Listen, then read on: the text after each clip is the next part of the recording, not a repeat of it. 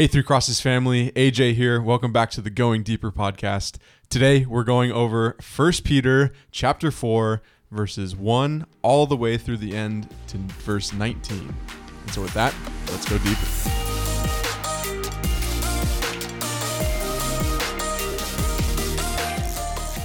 Welcome back. We're here with Pastor Danny to go over 1 Peter chapter 4 in its entirety. So Pastor Danny, welcome back to the show. Thank you. I know it's a lot of verses, but I'm excited to go through it. Yeah, we got a lot of work to do, so let's jump right into verse 1 and 2.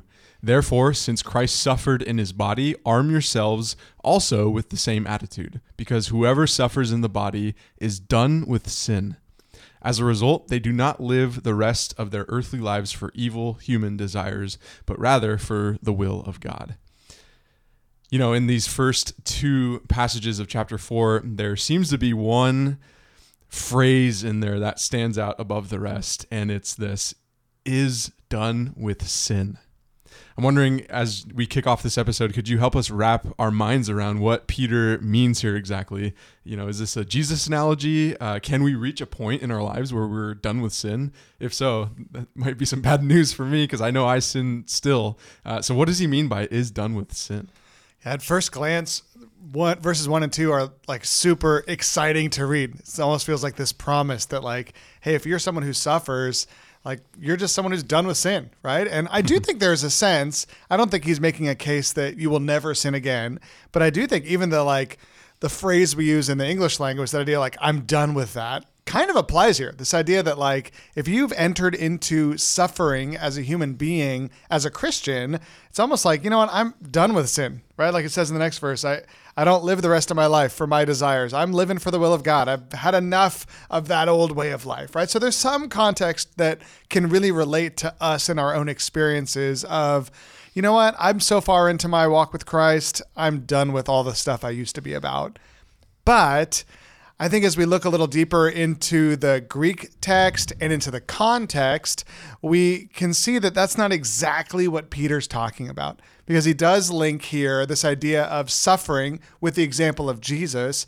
And in the Greek language, we see that this idea of suffering in the body is not like the Greek tense that he uses here is one that is describing an event that happens, right? Because of this act or this season or this time and event of suffering, now as a result, you're on the other side of this thing called sin. And so when we look at verse 1 and he relates that to Jesus, we think of Jesus who suffered in the body, and there's a definite event. He suffered on the cross in the body, and how sin was done with in that moment, right? We would not make an argument that as a result of the crucifixion, Jesus said, you know what, I'm not going to sin anymore. We know that Jesus was sinless from start to finish.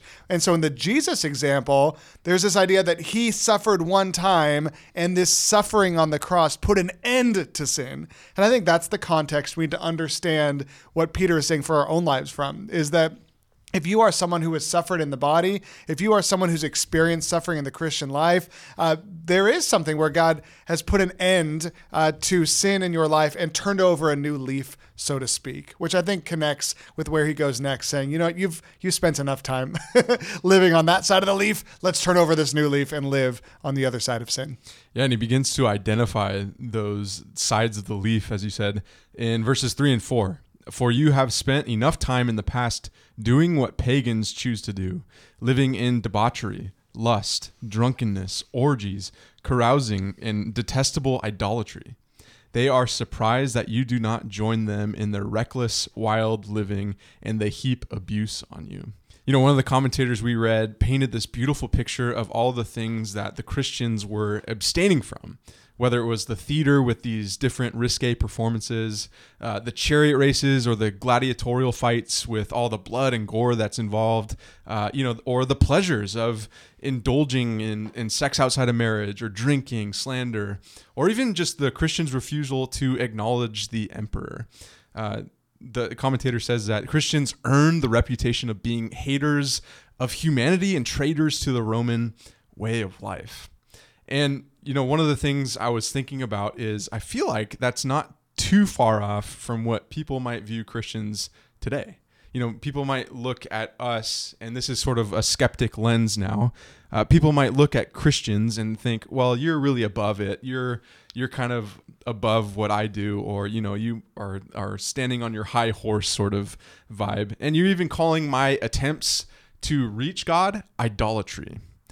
And that one stands out because I know in our culture today, there's a lot of attempts, all these different paths lead to the same God sort of thing. But no, in this passage, he's saying your attempts at reaching God are idolatrous in the Christian worldview. And so I want to ask this skeptical question saying, what do you say to the people that accuse Christians of, being above the fray and not, engaging in these activities because, maybe they're too good or whatever?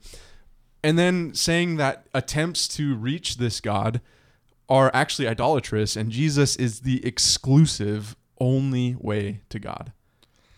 Yeah, the way we need to understand this passage is kind of what you're drawing out here, AJ, is the idea that as Christians, when we live in the world, we will be side by side with people who see the world totally differently than we do. And Peter's drawing out here, and even seeing the world differently than we do, even though we used to see the world the same way. Right? So I was talking to a guy this morning who came to Christ out of a background of addiction and abuse and all of these things. And he was talking about how he was in a community where there was drugs and there was alcohol and there was all of these different things. A lot of the things in this list were existing in his life among his friends group. And now he's come to Christ. In a sense, he's seen the light. He's been rescued from these things that were destroying him. And he wants to go back into that group and say, hey guys, I found the way out. I found a way to be rescued from this lifestyle that's killing us. And he said, but it's difficult because it's hard to talk about Jesus in a community of people who are all seeing the world the same way as each other. And now he's the weirdo who sees things differently. And so he would say, I finally see the world clearly. And for us, even, right, if our listeners are Christians or non-Christians, they'd probably say, you know what? It's good to escape out of a lifestyle of abuse of alcohol and drugs and those kinds of things. But for this guy, talking to these different addicts who are still not even stepping into the recovery process yet, he has a hard time bringing his Christian worldview because it's not even merely this high horse concept, but it's almost like he sees this vision that they cannot see. And so it's like he's talking crazy talk. And yeah, they might say, well, hey, maybe that worked for you, but blah, blah, blah, right? So I think, first of all, I think we would have to equip people to see that when you come to Christ, you do have a different worldview, even all of a sudden sometimes. I think of the Apostle Paul in 2 Corinthians, who says, therefore, since we're in Christ, we're this new creation, we no longer see people through a worldly point of view. We see them differently because of the gospel. And I think we need to handle that with care as Christians and not be the people who are holier than thou and all those kinds of things and lose the humility that comes from knowing that I'm rescued because of grace alone. But I do think we need to wrestle with the fact that, you know what, even in the same home, like Peter's talked about, you might come to Christ and your spouse sees the world completely differently than you do. And that's just going to be a tough tension to navigate in that household, which I think is why he devoted so much real estate in this book to talking about those very sorts of things. How do you live life with people who don't see the world the way you do? You mentioned a worldview change, which brings us to verses 5 and 6. But they will have to give account to him who is ready to judge the living and the dead. For this is the reason the gospel was preached even to those who are now dead, so that they might be judged according to human standards in regard to the body, but live according to God in regard to the spirit. And so it's almost like this worldview of understanding that there's a judgment coming. But I want to ask a more theologically driven question here. This is actually the second time we see in 1 Peter. If you look back at 1 Peter 3, verse 19, it's the second time we see this concept of Jesus going and proclaiming or preaching something to either imprisoned spirits or the dead. I think we need to get clarification here because there's an idea floating around that, well, if God loves us so much, surely he can't consign us to a destiny of hell. And maybe there's like this second chance after death that we get to experience where the gospel is proclaimed to us and we have a chance to escape that burning pit of fire and be with the Lord again. So I'm wondering if we can get some clarification of what's going on here as 1 Peter talks about proclaiming or sharing the gospel towards the dead. Yeah, we're in these waters in 1 Peter where a lot of these things come up as question marks in these commentaries, not because it's hard to understand per se, but because there's a couple different ways you can look at these different terms, right? Because first, Peter's talking about our judgment in front of God versus our judgment on behalf of people in this world, right? So there's this idea, even like we just talked about, we're seeing the world with different worldviews as folks. And so there's this sense of like, hey, all of us on this planet see the world slightly differently. It's kind of hard to navigate life. They're going to make fun of you. And then there's this sobering verse 5 where Peter says, but don't forget, it's not merely that you have separate worldviews. Everyone's going to sit before Jesus and you're going to find out your worldview was right and they're going to find out their worldview was wrong. Right. And so even in this progressive society we live in where we really wish that every truth was the same and every truth was equal, Peter kind of dignifies the fact that we all have different ways of looking at the world. And then he comes back and says, but you suffering Christians, someday you will be vindicated in the end. Right. So in the immediate context, Peter is talking about vindication for Christians who've suffered in this world. But then in the last chapter, Peter's talking about Jesus preaching to the spirits now in prison at the days of Noah. It's like, are these the dead he's talking about? Who are these people who are dead that Christ is preaching to? And so I think as I read the commentaries, where I land is that he's probably talking about folks who will be vindicated in the immediate context, Christians who died in the last few years even, who lived this way in the world, and maybe they were even martyred for their faith. They suffered for their faith, and now they're dead. And it seems like, well, they lost the battle. And Peter's saying, no, actually, they will be vindicated in the end. The gospel was preached to them, those two who are now dead. So even though they were judged to human standards in regards to the body, they will be judged by God in regards to the spirit.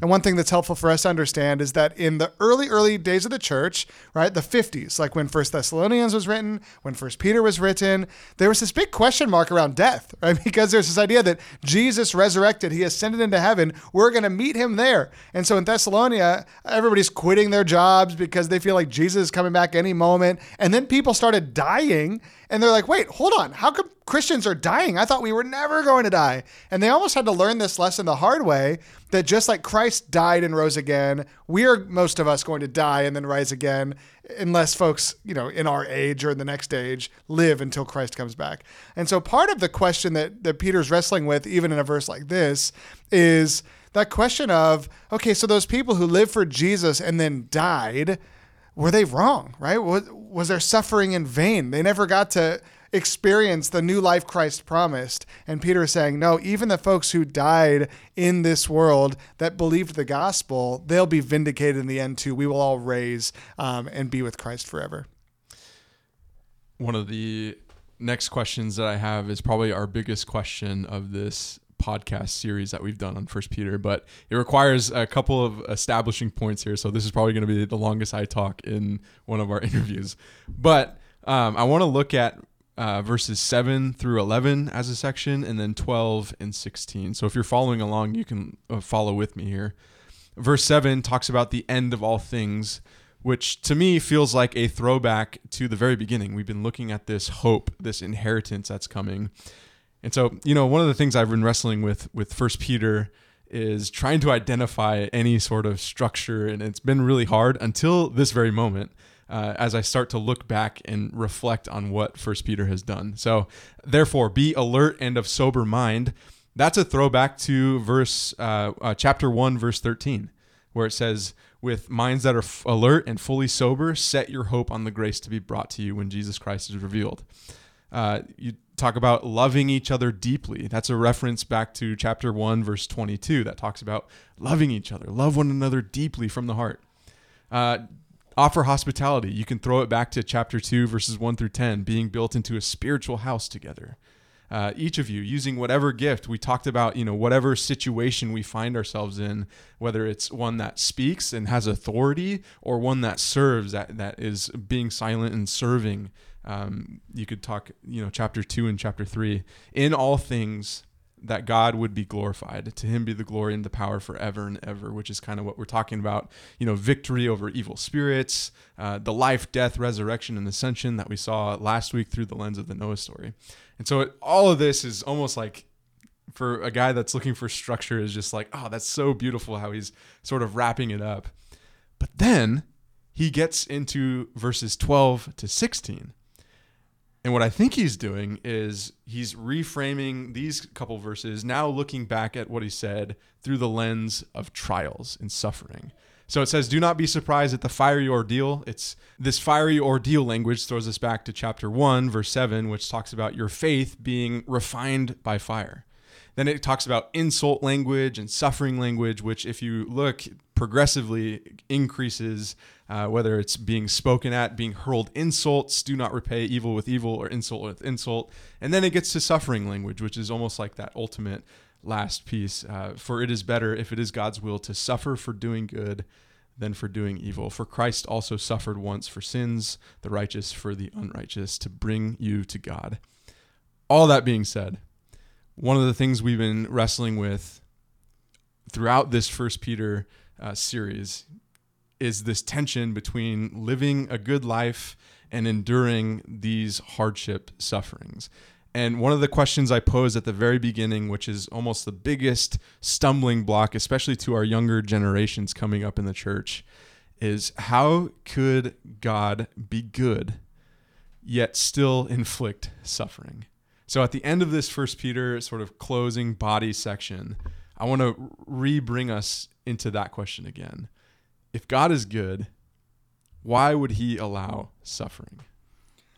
I love that you're able to look back and see the motifs and the imagery and even the words that Peter used throughout the book, and then recapped again in chapter 4, verses 7 and following.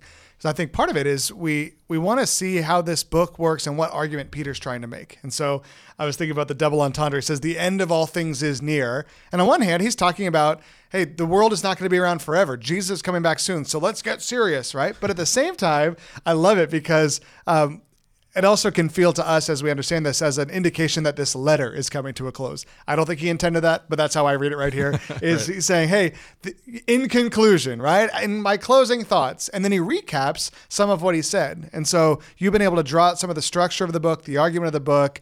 And part of the irony, or maybe the perfection of this book that I was seeing as you were walking through that, is that I noticed that as I've been preaching through this book, the whole time, like every single passage, I keep alluding to chapter 4, verse 15. That idea of, if you suffer, don't suffer as a murderer, a thief, a criminal, even as a meddler. And I feel like that's a verse that for whatever reason, I just kept bringing up over and over and over again. Hey, in chapter 4, he's going to do this. In chapter 4, he's going to do this. And I think what we're seeing is that Peter is recapping and bringing kind of to a close and putting a punctuation mark on what he's been saying the whole time, which is that as we live our lives in this world as Christians, yes, we have a different worldview than the rest of the world. And as we live for Christ, no one's going to get it. And worse, they're going to heap insults at us. And worse, we're going to suffer. And worse, some folks might be martyred for their faith. It's terrible. Good people will suffer even at the hands of other people because we are exiles. We are strangers in this strange world.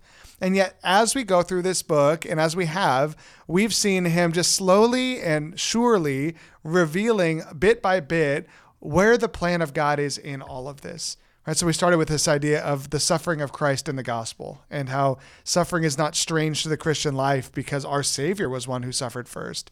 We saw in the next chapter that Peter talked about part of suffering is that it's what we're supposed to do. We follow in the footsteps of Jesus. And so we suffer because our Savior suffered and we follow him. Right, then in the next chapter, we saw that suffering is not strange for Christians because there's power in it. That if Christ brought us to himself through suffering, he can bring others to himself through our suffering, right? And so we're starting to be revealed by Peter bit by bit, the power of God in the suffering of his people. And so we've kind of been shepherded by him throughout this book to see that not only is suffering part of life, not only is it our calling, but it's a powerful tool that God can use to transform the world. And so now we get to chapter 7 where we're saying, even those people who've died in this world, who've suffered and died knowing Christ, it was not a waste, because at the end of the day, we will be resurrected with him. We will be vindicated by him. And honestly, Peter brings a sobering reminder in saying, hey, if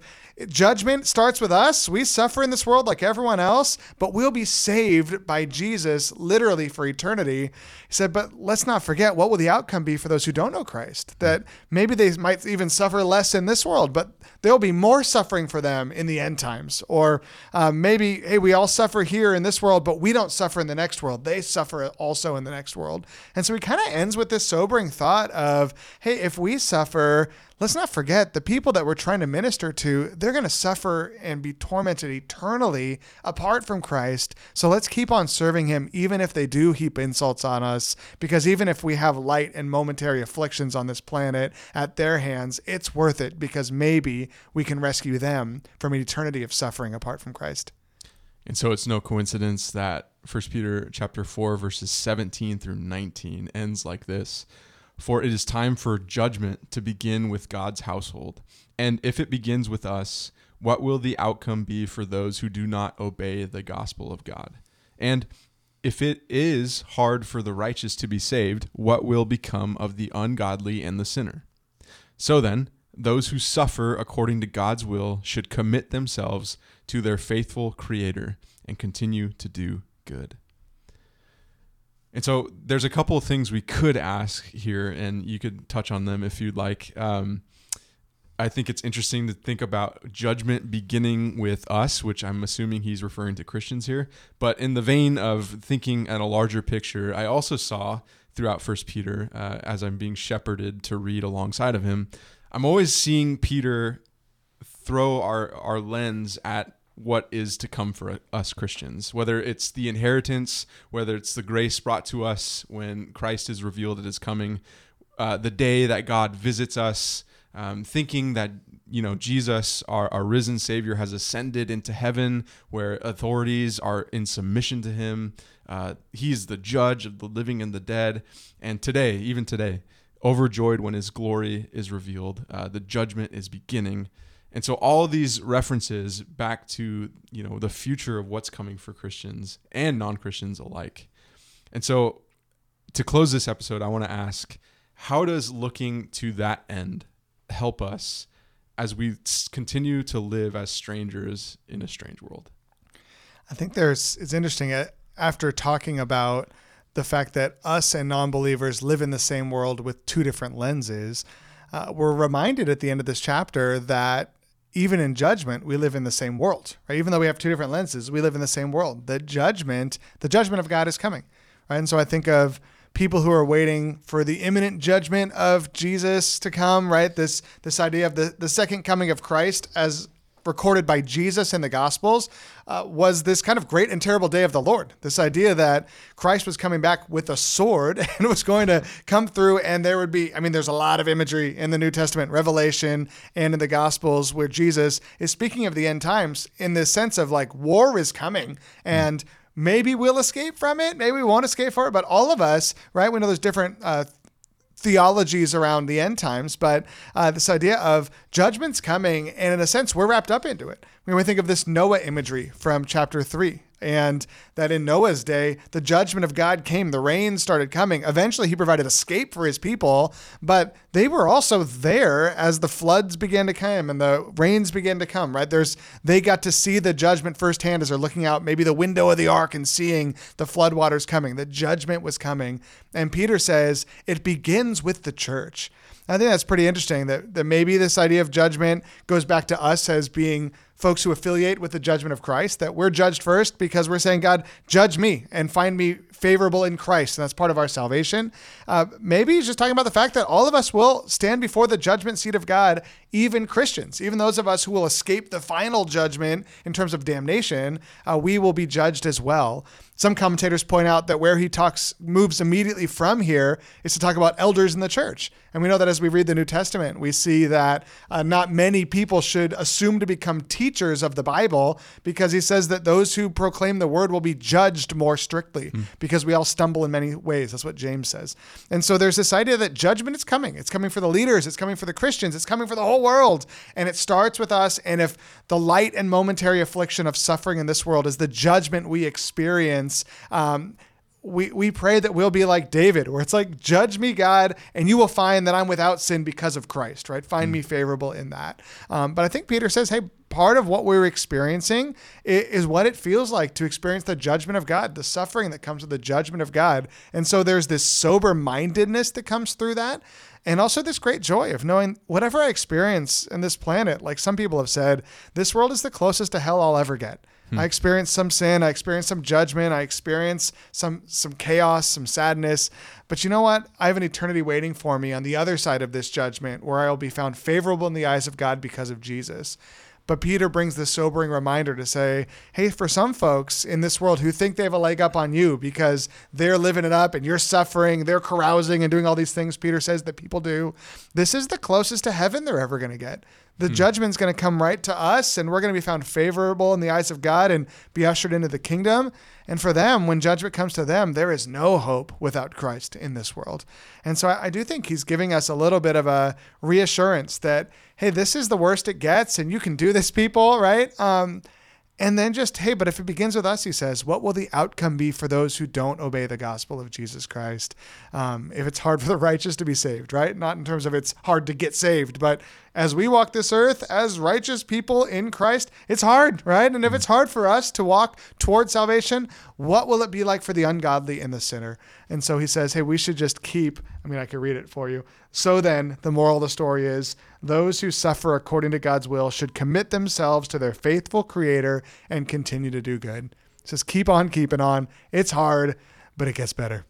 Keep on keeping on. 1 Peter chapter 4, the summary of it is just keep on keeping on. I love it. So, man, we had a lot to do, and there's a lot of passages in there. So if you're following along, I'd encourage you to go ahead and read all of those passages for yourself and break them down. Use this podcast to help you with the reading, have some conversations with your community around you. And we only have a couple more episodes to go before we finish the 1 Peter series. So Pastor Danny, once again, thank you so much. Thanks for inviting me back. Look forward to more conversations to come.